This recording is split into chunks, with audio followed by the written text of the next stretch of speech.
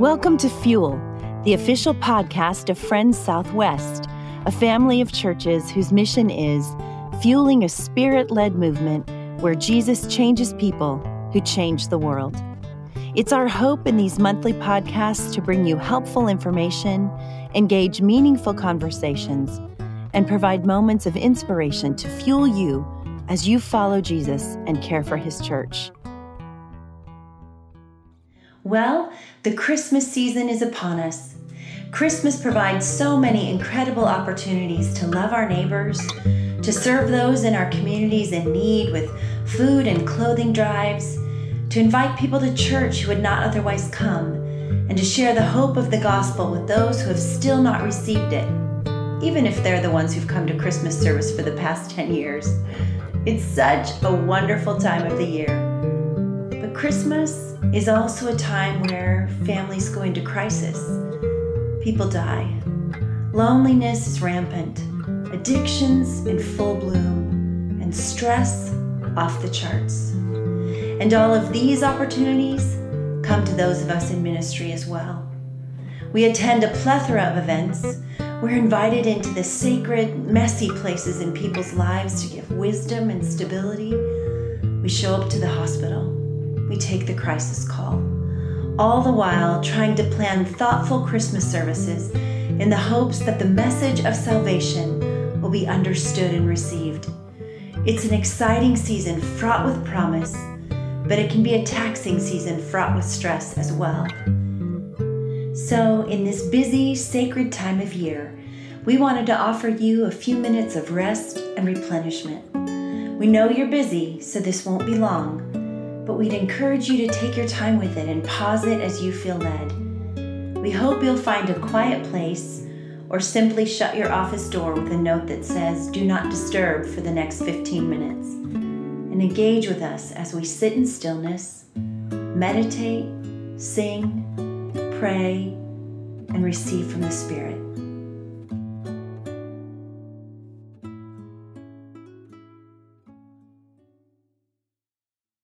Psalm 46, verse 10. Be still and know that I am God. Now, for just a few seconds, literally take a deep breath. Breathe in deeply and hold it for a bit, then exhale. Do this a few times to regulate your breathing and to get your system calm, so that you can make yourself available to the Spirit of the Lord. Be still and know that I am God. Pay attention to the things that are racing in your mind and warring against your own stillness with the Lord. Repeat this verse in your head as you inhale and exhale. Be still and know that I am God. Continue to work at being present with him in this moment. To be still in God's presence and to let him speak to you and encourage you.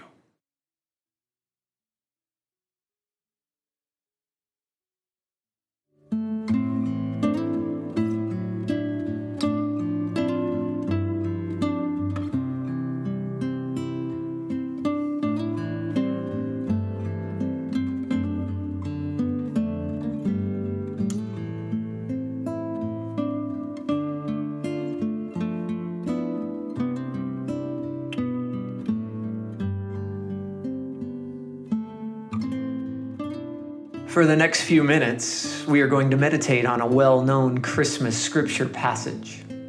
I'm going to read it and then read it several times, emphasizing different words in the passage. The word of the Lord says that the people walking in darkness have seen a great light, and those who dwelt in the land of deep darkness, on them a light has shone. For unto us a child is born, unto us a son is given. And the government shall be on his shoulders, and his name shall be called Wonderful Counselor, Mighty God, the Everlasting Father, the Prince of Peace. Of the increase of his government and of peace there shall be no end, on the throne of David and over his kingdom to establish and uphold it with justice and with righteousness from this time forth and forevermore. The zeal of the Lord of hosts will do this. I want to just ask you to concentrate for a moment on the contrast in your life between light and dark. He said, those who dwelt in the land of deep darkness, on them a light has shone.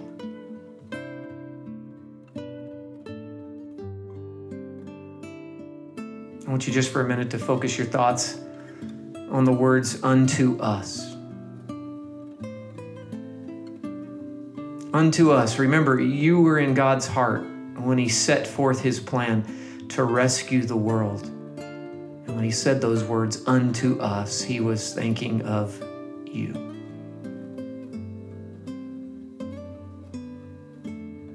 Now I want to direct your thoughts towards the description of our Savior, where he says, wonderful counselor. Maybe just take a moment and unpack that word wonderful. What does that mean to you? That he is our counselor, and more specific, he is your counselor. He's the mighty God.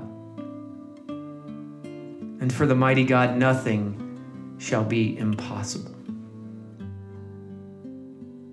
What about everlasting Father?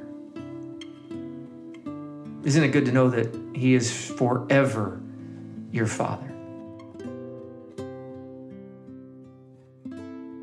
He is the Prince of Peace. As that Prince of Peace, he is growing, abiding. It is lasting. It is peace that passes, Scripture says, all understanding. How about the zeal of the Lord of hosts will do this? Think about that word zeal. That your God is passionately jealous for you, that he's seeking a relationship with you and for you. Just for a minute, just meditate on that. Maybe just thank him for the zeal he has and the passion he has towards you.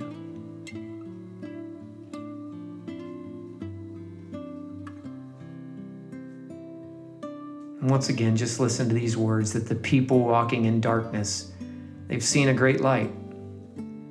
Those who dwelt in the land of deep darkness, on them a light has shone. For unto us a child is born, unto us a son is given, and the government shall be on his shoulders, and his name shall be called Wonderful Counselor, Mighty God, Everlasting Father, the Prince of Peace.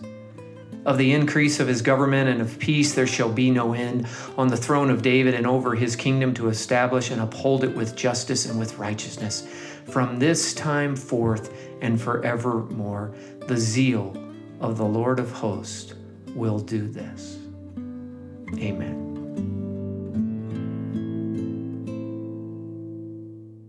Now, let your heart be free to worship God and ascribe to him the glory due his name with this simple but moving song. Let the Alleluia flow from your heart and lead you into the proclamation that Christ, Wonderful Counselor, Mighty God, Everlasting Father, Prince of Peace, Christ the Savior of the world, has come.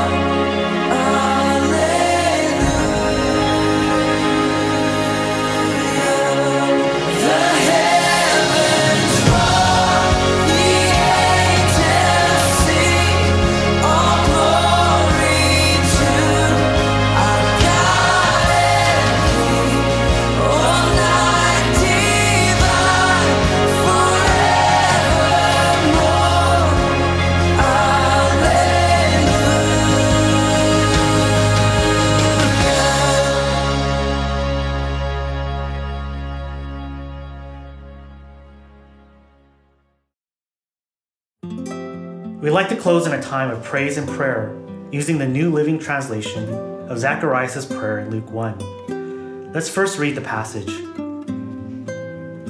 Praise the Lord, the God of Israel, because he has visited and redeemed his people. He has sent us a mighty Savior, just as he promised through his holy prophets long ago.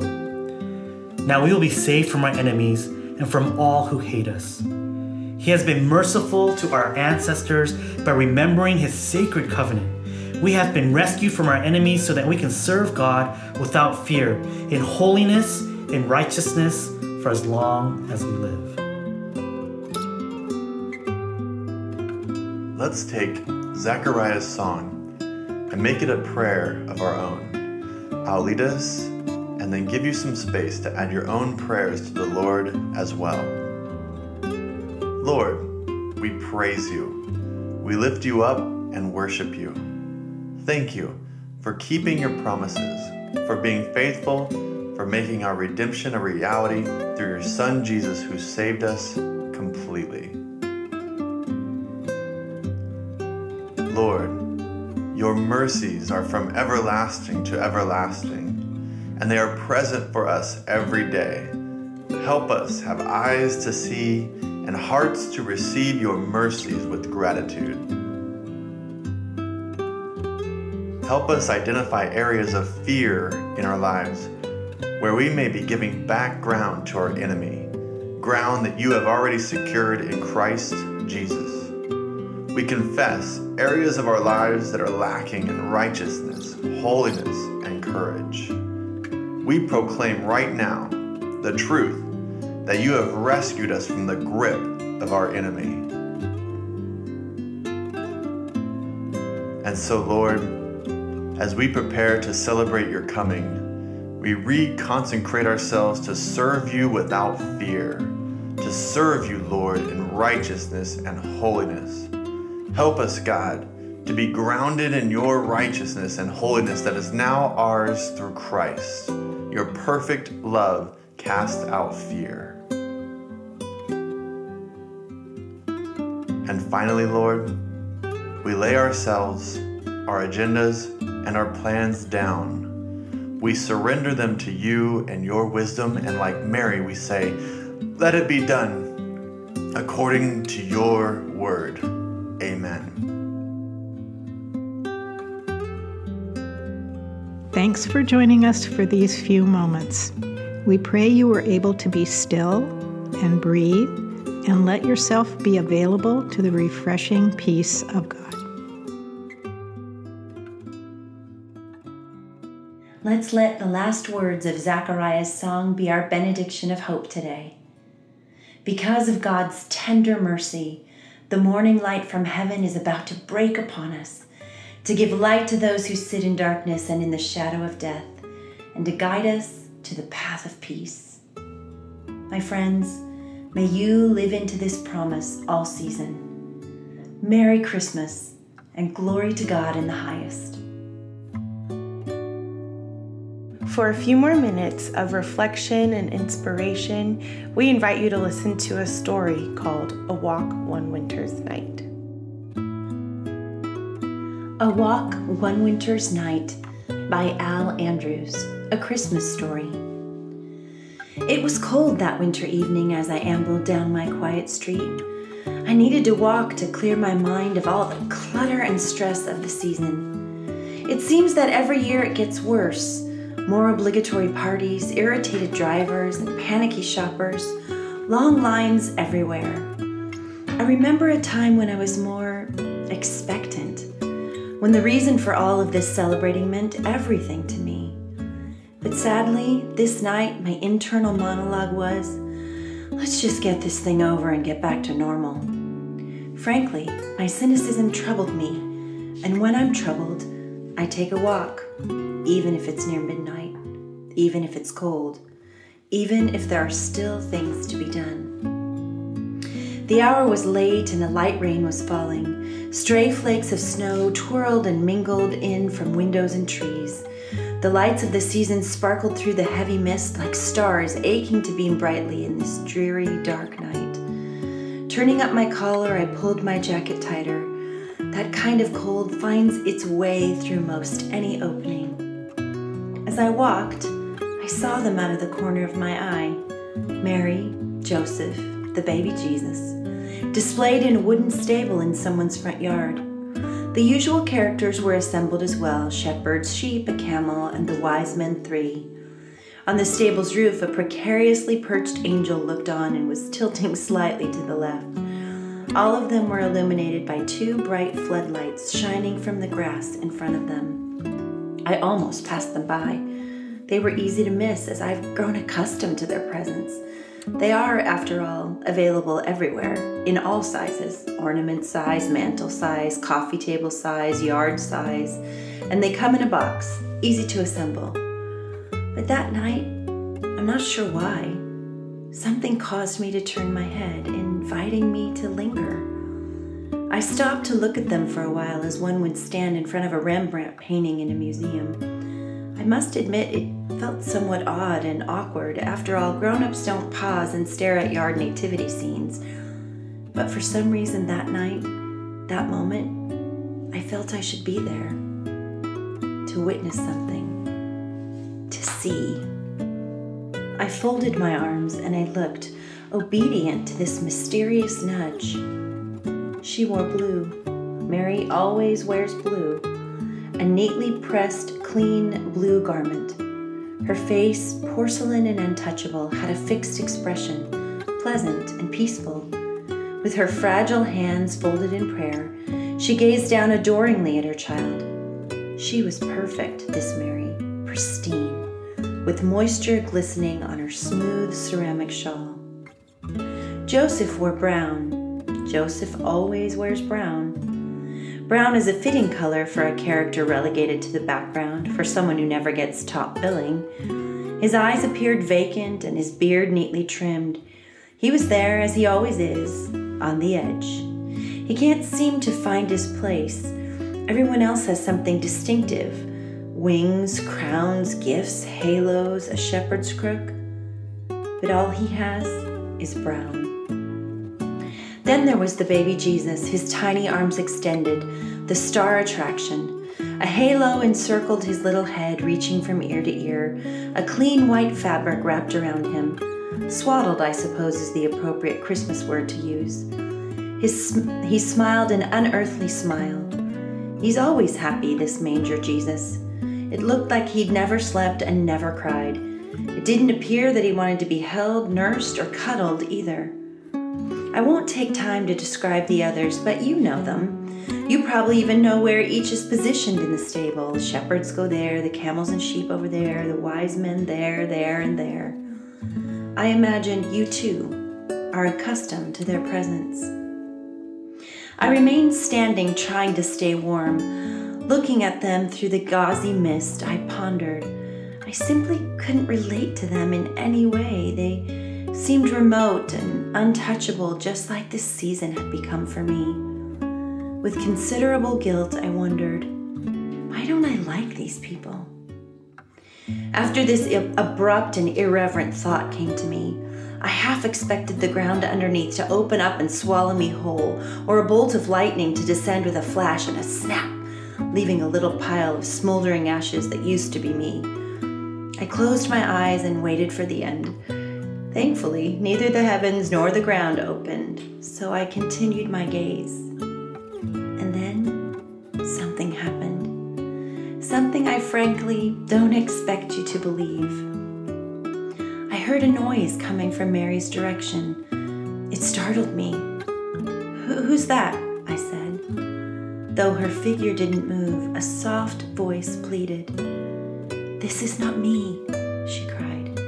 This is not real. And her voice broke. Please, listen to me. My garment isn't this clean, and it's not this brilliant shade of blue. It's a blue faded by the dust of a long journey. It smells of my sweat and of the mule whose back I rode upon. My blue is stained with red, the red blood of birth. It's soiled by the dung of the stable floor, and my face, my real face, is blemished. I'm a teenage girl. My brow is furrowed from worry. Worry about this baby.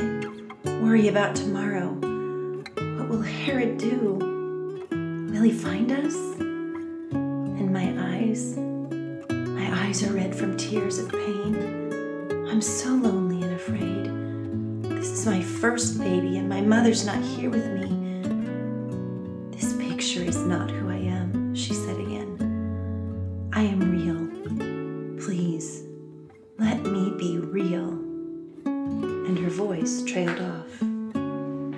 Her words, both gentle and pleading, reached inside of me so deeply I could barely breathe. And while I was catching my breath, I heard a deeper voice. You're wrong about me, too. It was coming from Joseph's direction. This is not me. This is not real. Please, listen to me, he said firmly. I started to take a step backwards, but his voice riveted me in place. Listen, he repeated. Really listen. I am not the quiet, simple character you make me out to be. My eyes are not vacant. Hours ago, they were full of fire when I grabbed the innkeeper's tunic with a tight grip and said, "Don't tell me there's not some room for us somewhere." And then he found a place for us. I am a man with a purpose, to travel where I was told to go and to lead my family safely there. And we made it. Now that we are here, I'm still on guard, for we are in danger. Joseph continued. Yes, I wear brown, but it's for stealth. I blend in with my surroundings, and from my vantage point, my eyes scan every opening in this place for anyone who is out to do us harm. And no one will get by me. Just let them try. I am the keeper of this light, and I will keep him safe. You're wrong about me. This is not who I am. I am real. Please, let me be real. His words soaked into me like the evening's mist.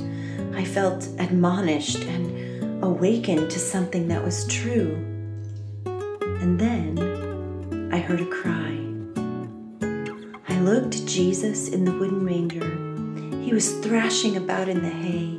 He had soiled himself and he looked uncomfortable. His cloth was twisted in his arms and legs. He grimaced from the prickly straw. His face was red and his cry grew louder, the cry of a hungry infant. His toothless mouth opened and he arched his back. He cried so hard that he ran out of breath, and for a moment it was quiet. But I knew it was the quiet before he drew another breath. And then he wailed so loudly I expected the lights in the nearby houses to turn on and the neighbors to come running out. I wondered if he too would speak. But he didn't need to. Somehow his words were in me, and I spoke for him. This is not me. This is not real. Please listen to me.